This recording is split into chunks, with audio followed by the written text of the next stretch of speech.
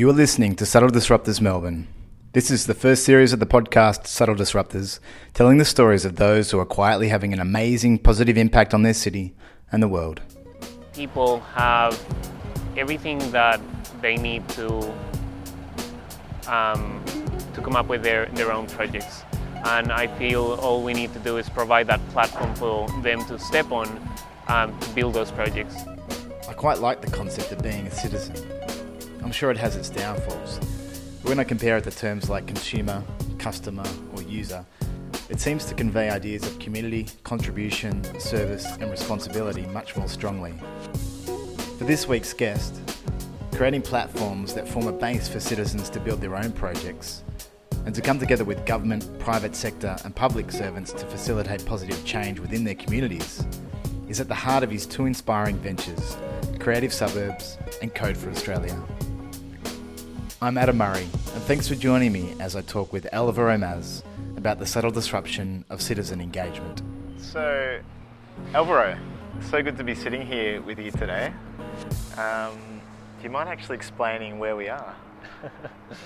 Yes, so we are in the very middle of the Queen Victoria Market, and it's on a Wednesday, so there's no one here except for those who organise themselves. Yeah. Queen Victoria Market is perhaps the number one tourist attraction of Melbourne, I think.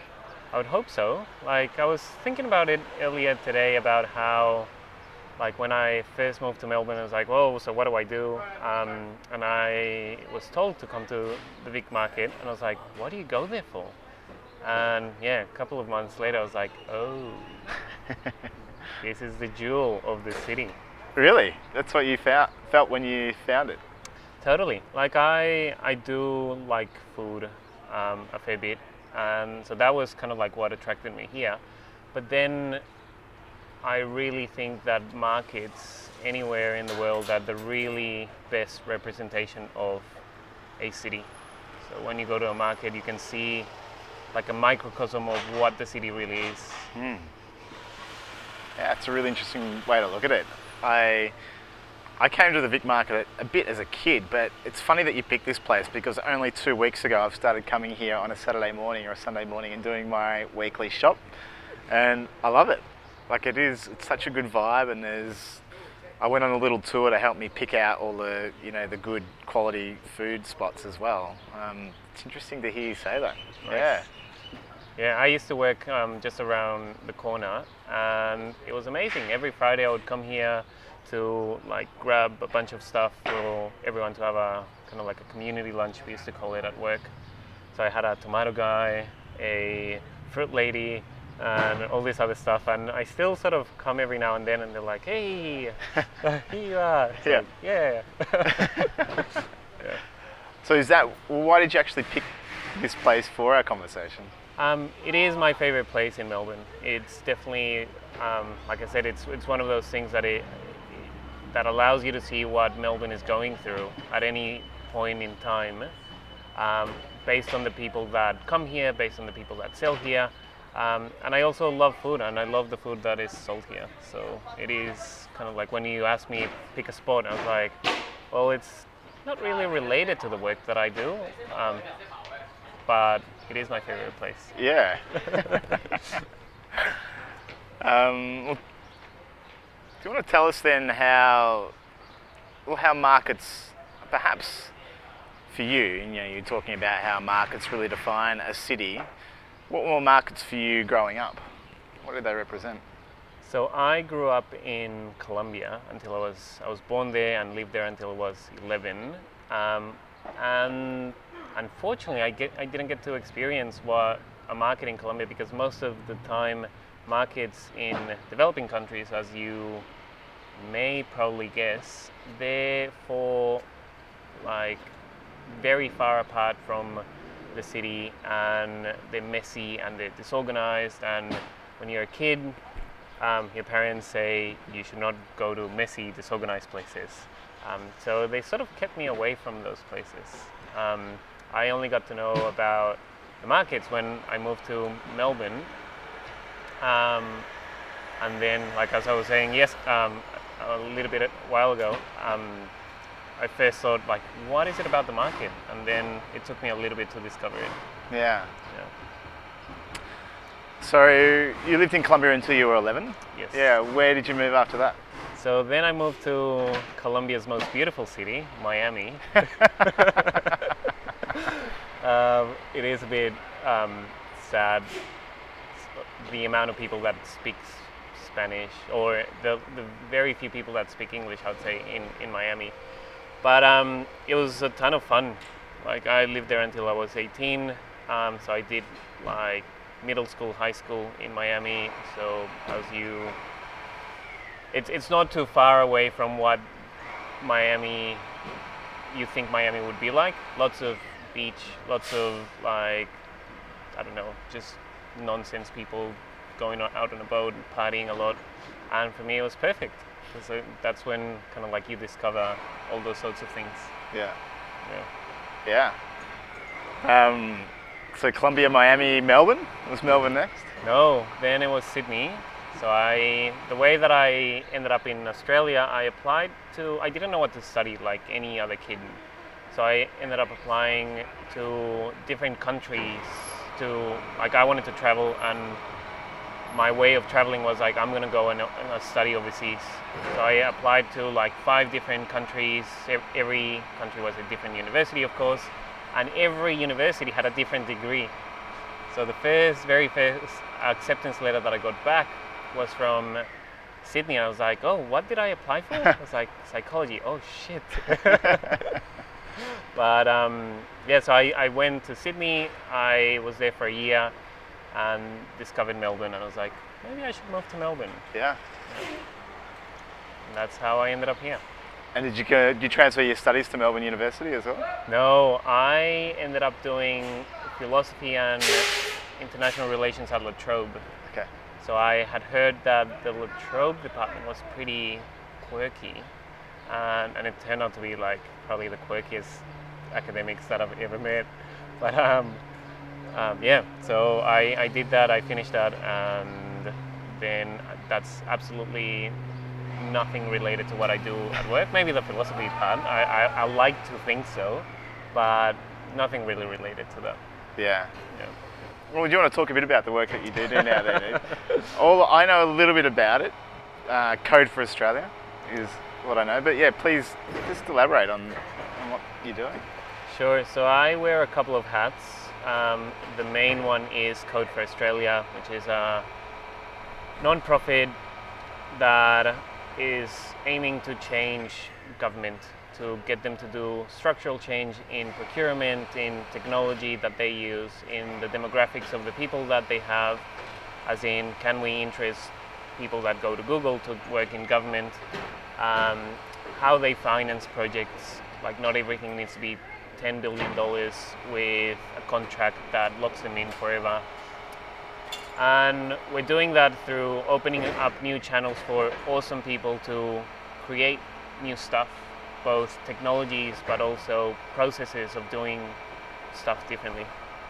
So that's my main hat, and I've been doing that for 2 years and a bit. My other hat is called Creative Suburbs, which is a kind of like community engagement platform for mostly urban planning initiatives. And that started off as a pet project. I lived and still live in South Yarra, and for those of you who don't know much about South Yarra, it's quite boring. It's extremely central, but extremely boring. So I developed a lot of ideas on how to improve South Yarra. And quite wealthy, I guess, is the other. Yeah, everyone's very pretty and everyone's very organized, and it's like, oh, come on, where's your pajamas? And like, anyway, your rough-looking dog, or not necessarily poodles everywhere. Yeah. But yeah, so developed a heap load of ideas on how to improve South Yarra, and then I thought, well, how would I go about making this? So chances are that if I was going to go to council, they were just going to congratulate me and give me a Citizen of the Year sort of thing.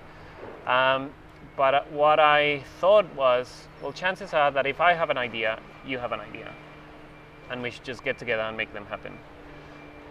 So we started off like that. We did a couple of projects, and then I discovered that urban planning, the industry, does community engagement, but they usually work on a hypothesis model. Like, we've built this, what do you think? So what we're trying to do at Creative Suburbs is to flip the model and come up with a bunch of ideas that people want to do, make them as little prototypes, and then inform councils, property developers on what those places should look like. So kind of like flipping the model of that process.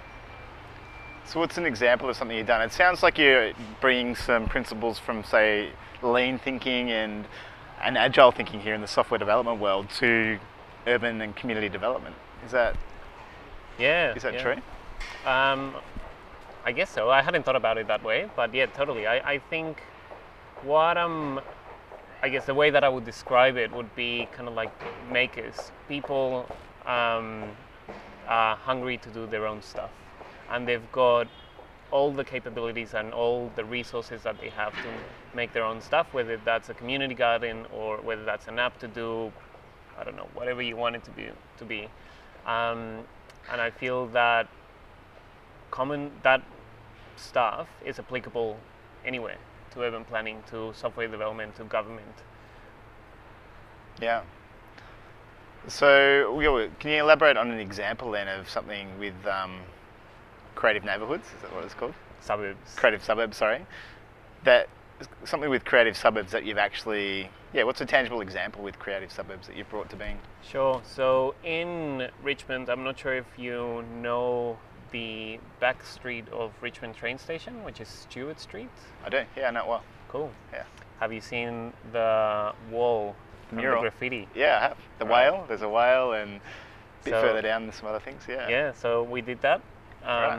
And the way that we did it was someone approached us and said, I want to paint this wall, which back then it was more than 100 meters of grey painted wall that looked horrendous and usually would get tagged because it was just grey. And metro trains will pay people to paint the wall every week to cover the tags. So they said, I want this wall to be to have some artwork. So what we did was engage Metro to give us permission and fund a third of the project. Then we approached City of Yarra to fund the other third, and then we crowdfunded the other third from the community. Once we had the money, we put a call out to anyone to tell us what they wanted to have on the wall. So what you see on the wall is what people wanted to do, reinterpreted by artists. So I think there was an owl, there's a tiger, because of Richmond Tigers, of course, was going to be there. There's a whale. There's kind of like a foresty thing that is kind of like in outer space. And I think that's it. And there's other ones that we didn't do, but there's more artwork further down. Yeah. So that's one project that I love it. Yeah, it's pretty cool to walk past and just see it. I did that, or I facilitated that. Yeah, it's really cool to walk past. Every time, I must have walked past that 50 times, and every time it catches my attention, and it's interesting to look at. Like, it's a great piece. Yeah. And I think through that, like, we can change the model of like how stuff it's designed in a service provision approach. So a bench is a place to sit, but it doesn't need to be designed as a bench. It could be a bench in the form of a boat, or like colorful that looks like a piano, or so I think those sort of slight changes can change the relationship that you have to your city. So it's like, oh, that wall that has this graffiti art, or that bench that looks like a piano, like things can be a little bit more special, I think. Yeah. You're talking about how this idea came to you, and it was like, well, if I've got an idea, other people probably have the same idea or a similar idea. I don't know about everyone else, but I walk through cities and have similar thoughts to what you're talking about, and I redesign intersections and parks and think about benches and how people flow through. Have you, with Creative Suburbs, is there a way, have you created a platform for people to submit these ideas, or is it more something that's just coming from you, or what is it at the moment? So it is a platform for other people to provide input, not necessarily on anything at all, which is a little bit unfortunate. We try to convince a couple of local governments and state government that that should be the way, but it turns out that it's a bit hard to convince them. But so we do those now we do it on a project based. So for example, at the moment we're transforming 27 kilometers of concrete into a parkland out in the west of Melbourne. So if you're going to the airport from the city, you would perhaps have seen a pipeline that goes all the way from Flemington to Werribee.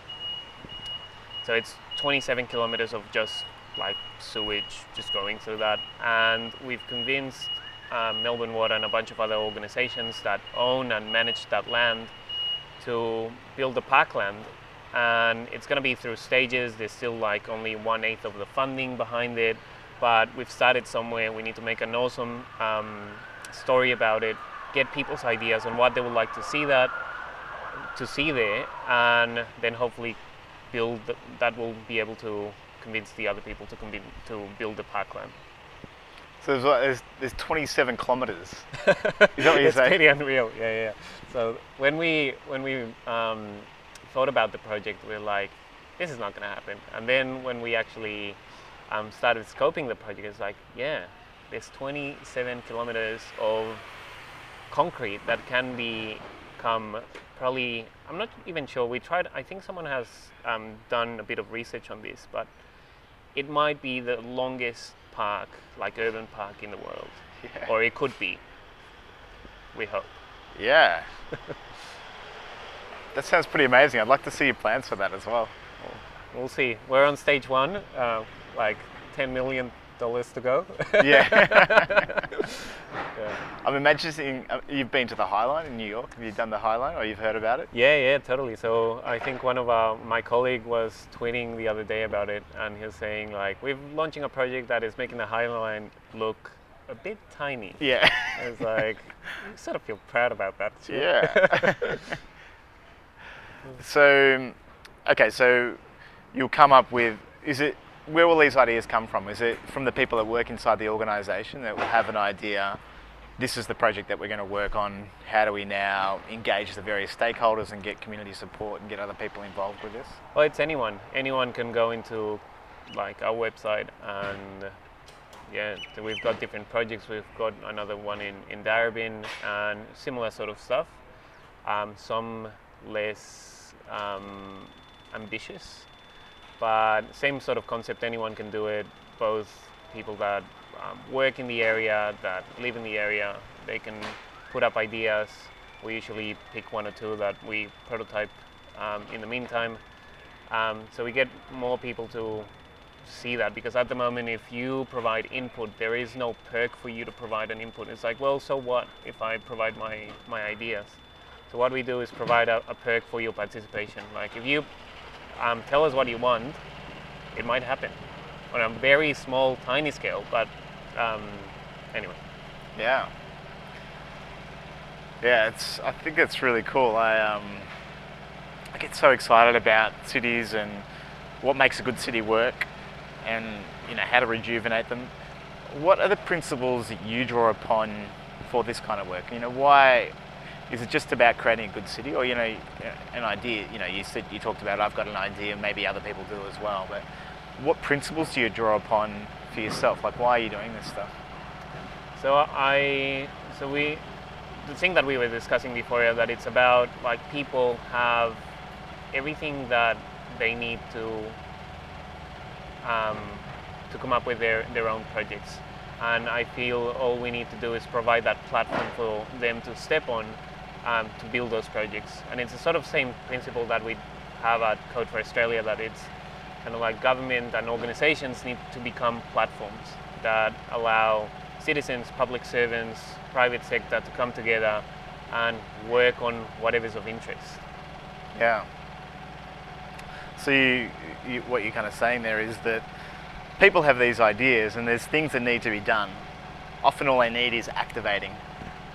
And you're providing a platform for activation. Totally. Yeah.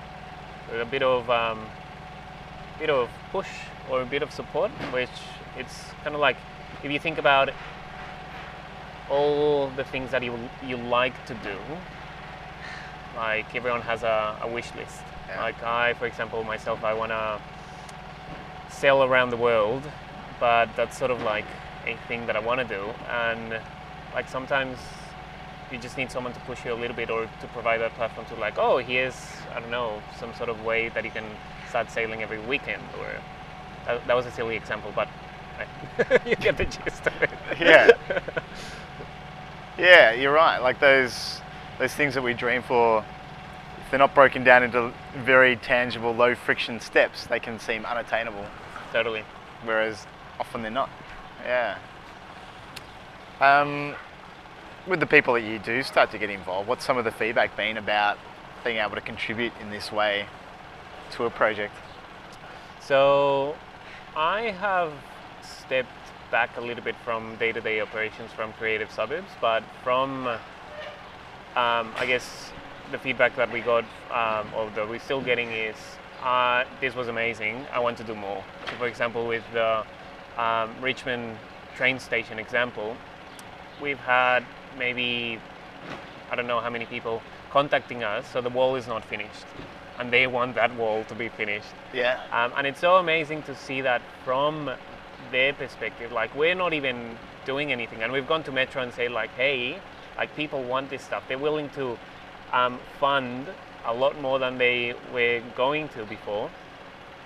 Give us permission. We're like, oh no, it's not part of our strategy. Or it's like, oh, you just don't get the point. Yeah. It makes you just want to go down to the wall and do it yourself. Totally. And I feel like that's sort of stuff you have to do. Like, for example, in South Yarra, so one of my ideas was to have a pedestrian crossing. So we approached council and they said, no, that's sort of managed by Vic Roads. And then we approached Vic Roads and they're like, no, it can't happen because of traffic management stuff. So we painted one. Did you? So a couple of buddies and I just like put on high like vests and stuff, put witches hats, and we painted the pedestrian crossing. And the next day, people were like walking safely across the street. Cars were stopping. And it only lasted for maybe a month, but a whole month of safety was pretty fun. Then it got ripped up, or the paint washed away? Yeah, no. So we bought like legit paint to do that.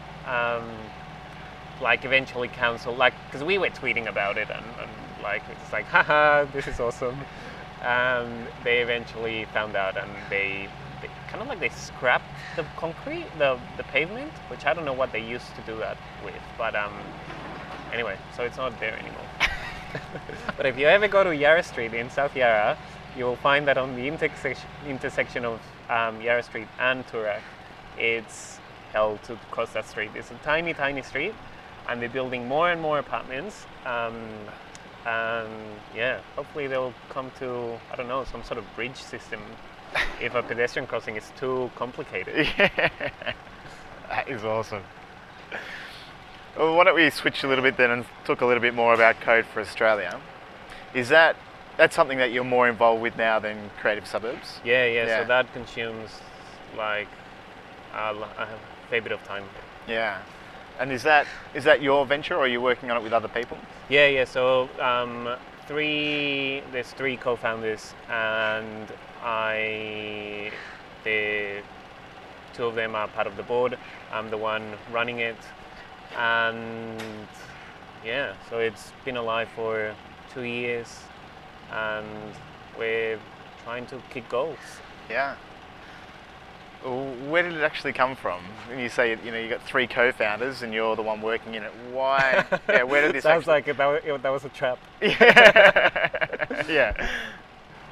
So the idea. So I met Dan, one of my co-founders, at a startup leadership course that we were doing when I was building Creative Suburbs, when it had turned into a business, and then he was building another startup of his, and he came across Code for America, which is essentially a sister organization that does pretty much the same stuff at a much bigger scale, and they had been going on for maybe 2-3 years when we discovered it.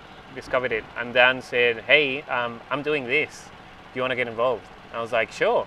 And then when we had our first meeting over beers, it was like, he was doing that. He had absolutely hadn't started doing anything. He was just like getting people together. So we didn't do anything for 6 months. We bought the domain, we put a Facebook page, a Twitter name, and did nothing for it, like except telling people that we were doing it, of course. But and then we got approached from Melbourne University that they wanted to run a project with us and a bunch of other state government departments, and we're like, sure, yeah, totally. What do we do again? How do we do it? So they found you through Twitter or Facebook or something like that, yeah. Yeah. Cool.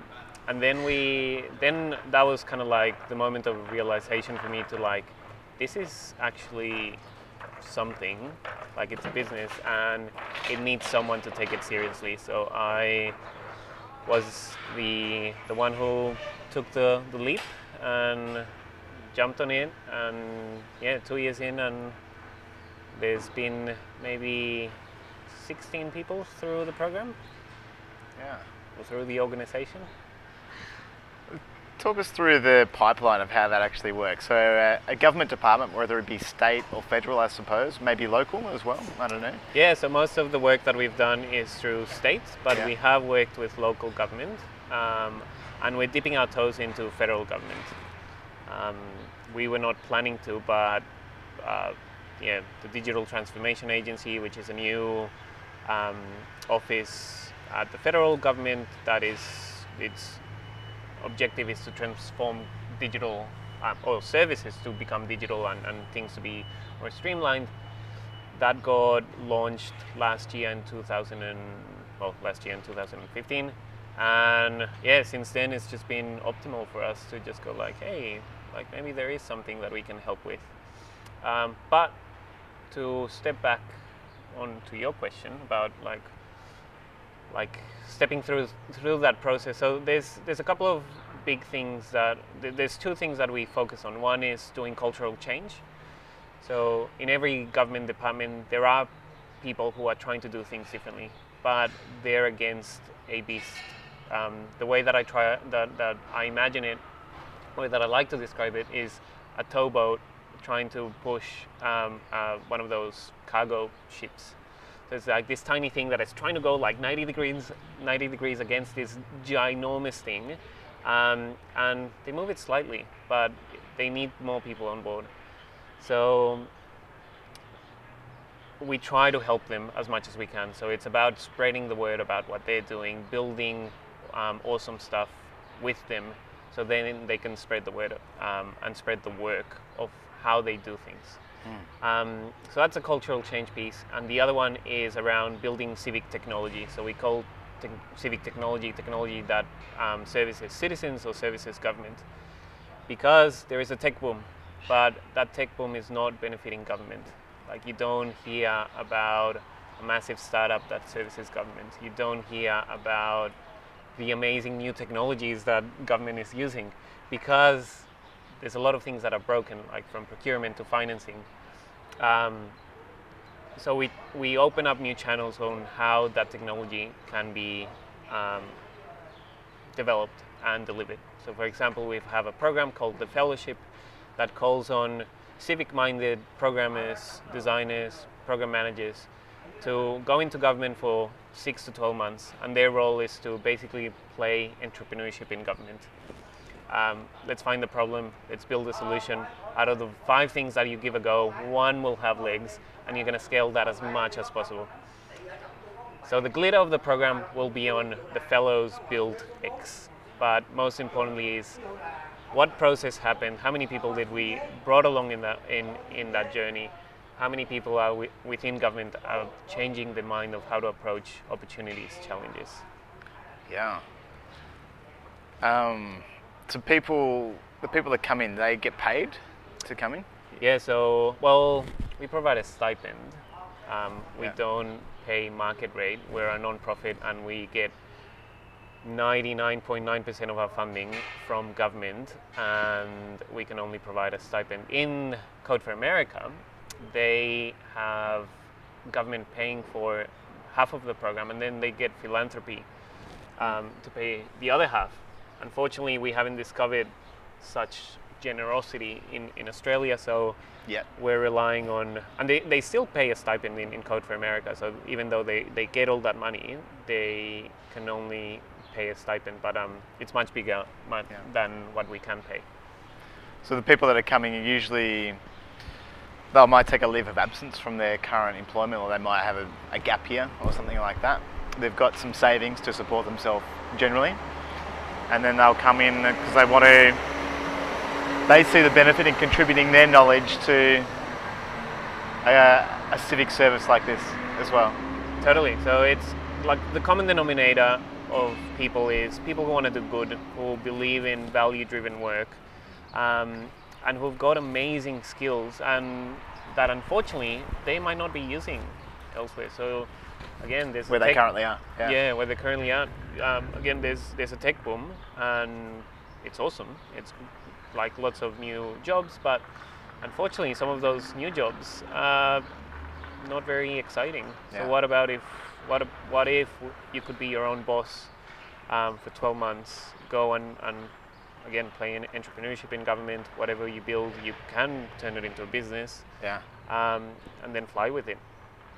I feel that there's, I hope that there's a lot more opportunities like that. The difficult part that I'm guessing, I've worked in a few government departments as a consultant before as well, but the difficult part I imagine, which probably plays back to the cultural transformation piece you're talking about there, is finding a nice nest to plonk those people where they can start this process, or a supportive group of people. But you were saying that people generally reach out for you. Reach out to you inside those government departments? Is that the case? It's starting to be a little bit like that, but no. Like, we've had to do a lot of convincing. Like, we initially wanted to have like calendar fellowships, so it would be a whole class of fellows starting in January, finishing in December, but trying to convince government to do things differently, plus do it at your own time, and to work in an uncertain process, because when the fellows go in, we can't guarantee anything. Like, what are they going to work on? Well, we don't know. We need to go and find out ourselves, or the fellows themselves, to investigate challenges. So that is it's a big convincing exercise. The best way, the way that we're now asking governments to work with us is give us a challenge. Like, all right, this is a problem that we have, but then we get them to sign off to say we can address that challenge if it's a legitimate challenge, or we can totally flip it, because that is not the real problem that we're trying to solve. Like, it's something bigger or something smaller or whatever. So yeah, lots of convincing, but there are awesome people within government at every level that are trying to do things differently, and they are the best advocates for the stuff that we're doing. Yeah. Can you talk about something really interesting that's come out of the process so far? Sure. So, two examples that come to mind. One is with the Department of Justice here in Victoria. So we've got a fellowship going there, and when we started working with them, we found that over 60% of people that are given a minor offense, they plead guilty. And they already know that they're going to plead guilty before even the court. They have to go to court. But thinking from a user's perspective, if you go to court, or if you have to go to court, let's say for a minor offense, could be like you run a traffic light. You get given a date, and after you're given a date, you are told to go to court, and you have to go to court for the whole day, because they can't guarantee at what time your court hearing is going to be.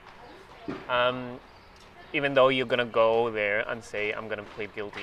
So we build a thing that is now testing on doing that online.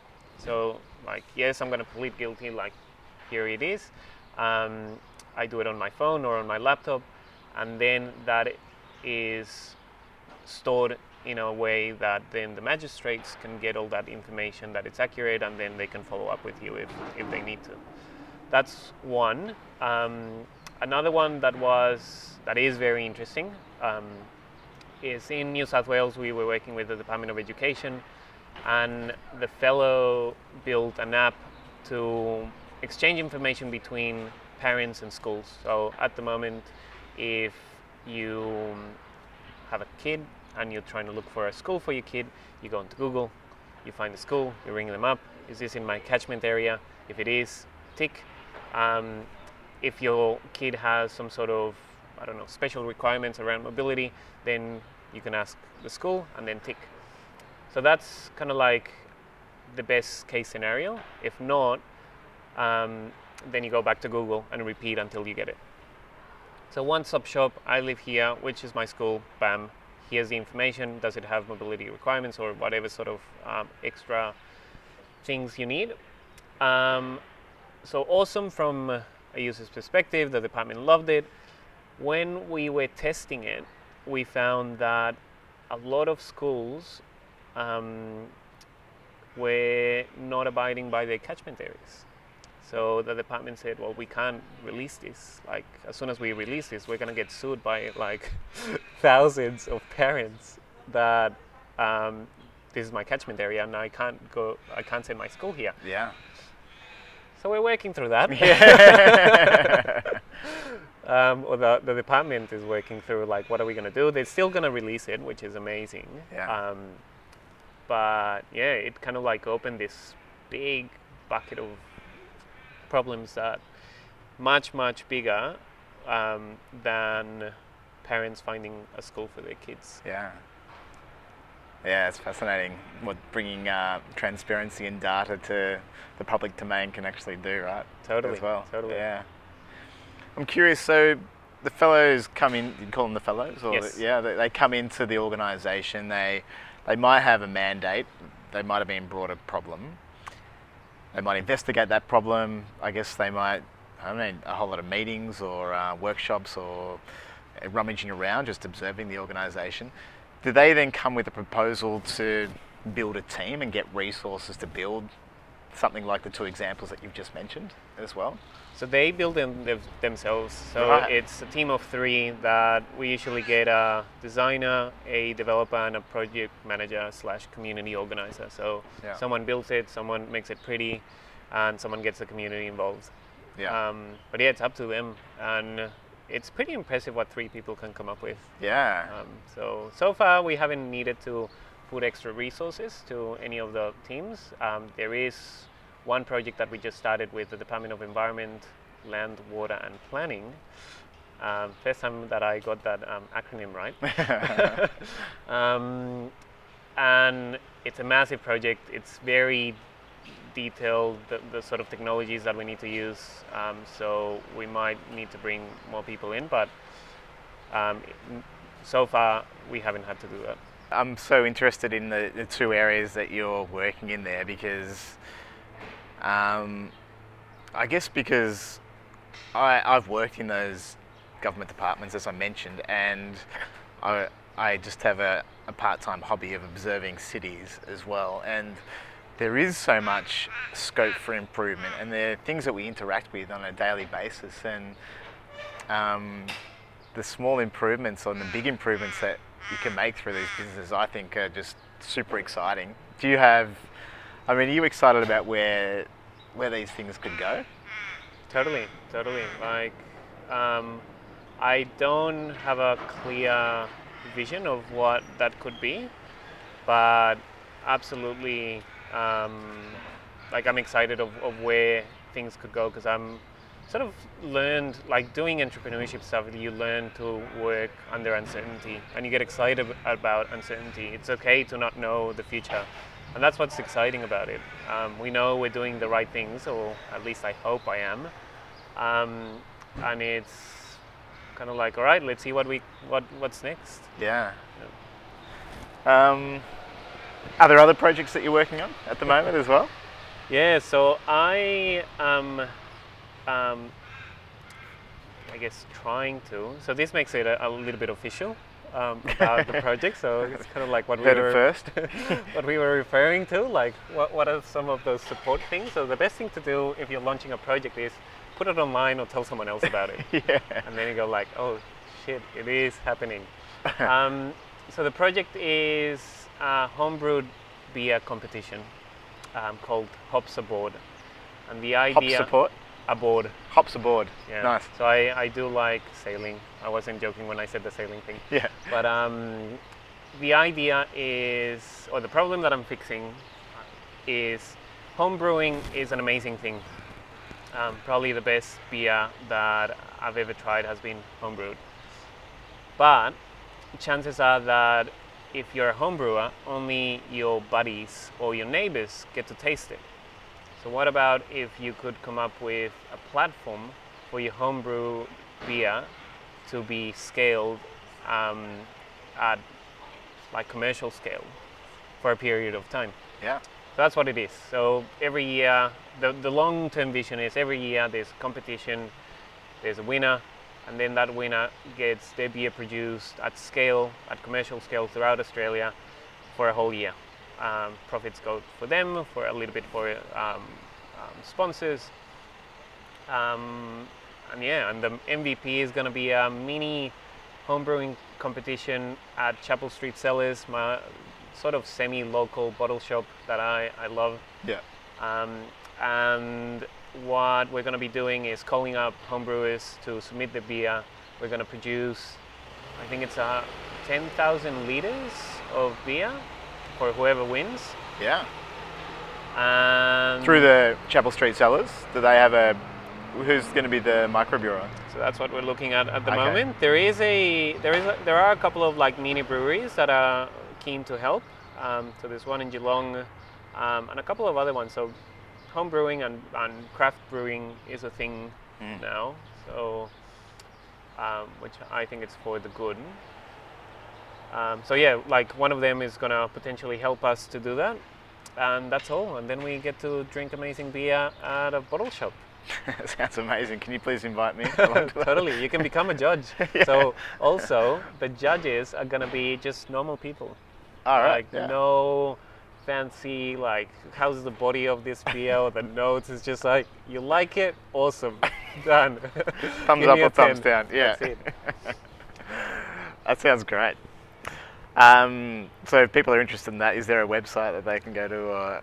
It's hopsaboard.com, and which is live now. There hasn't been any much work done, but I hope by the time this goes live, there will be everything there. So I hope that now you've got a deadline. Yeah, now I've got a deadline, which is good. So a couple of questions that I ask people as we start to wrap up. The first one is around yourself. I mean, what's a subtle or small thing that you've changed in your own life that's enabled you to be where you are today, or sustains you on where you are today? So I referred to this earlier, and I cannot emphasize enough the importance that I find on being comfortable with uncertainty.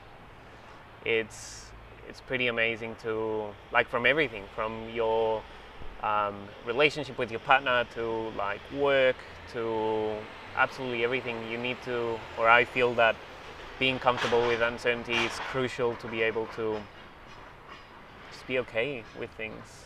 Like keep going, keep working on stuff, and it's okay if you don't know the future.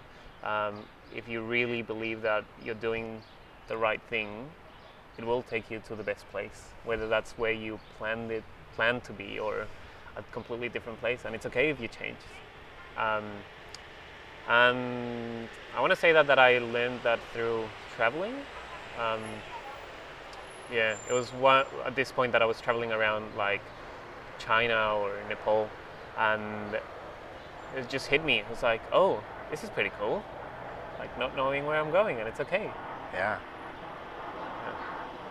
When you say you learnt it that way, was that when you discovered that you were okay with it, or was there did you notice that initially you were not comfortable with that uncertainty? So traditionally, a bit of both, and I hate when people answer that way, like a bit of both. It's like, of course it's a little bit of both all the time. Or when people say like, "Oh, that's a really good question," you're not saying that. Of course, it's a really good question. I've thought about that question. I'm just trying to make time to think about that question. That's what I'm trying to do now. No, I'm kidding. You're doing really well. What was the question? Can you? Oh, so learning about uncertainty. Yeah, I felt like any person, like everyone feels safe if they know where they're going, how things are going to be done. And when you put them in a situation that it's not, when you don't know, then you feel uncomfortable. And yeah, I used to feel and still feel like that. But it also was really enjoying not knowing what the future was like in that time that I was traveling. So it was 6 months of traveling through China, Nepal, and India, and it was like, I don't really care. Like, I'm just gonna really enjoy this time and just do whatever I want. I totally agree with you. I find that, I don't know, you might want to reflect on this, but different times in my life, I'm more able to be okay with uncertainty than not. Like right now, I'm looking for some paid work, and I'm finding it really hard to just grapple with the uncertainty around that and like what I'll end up doing. And you know, I'm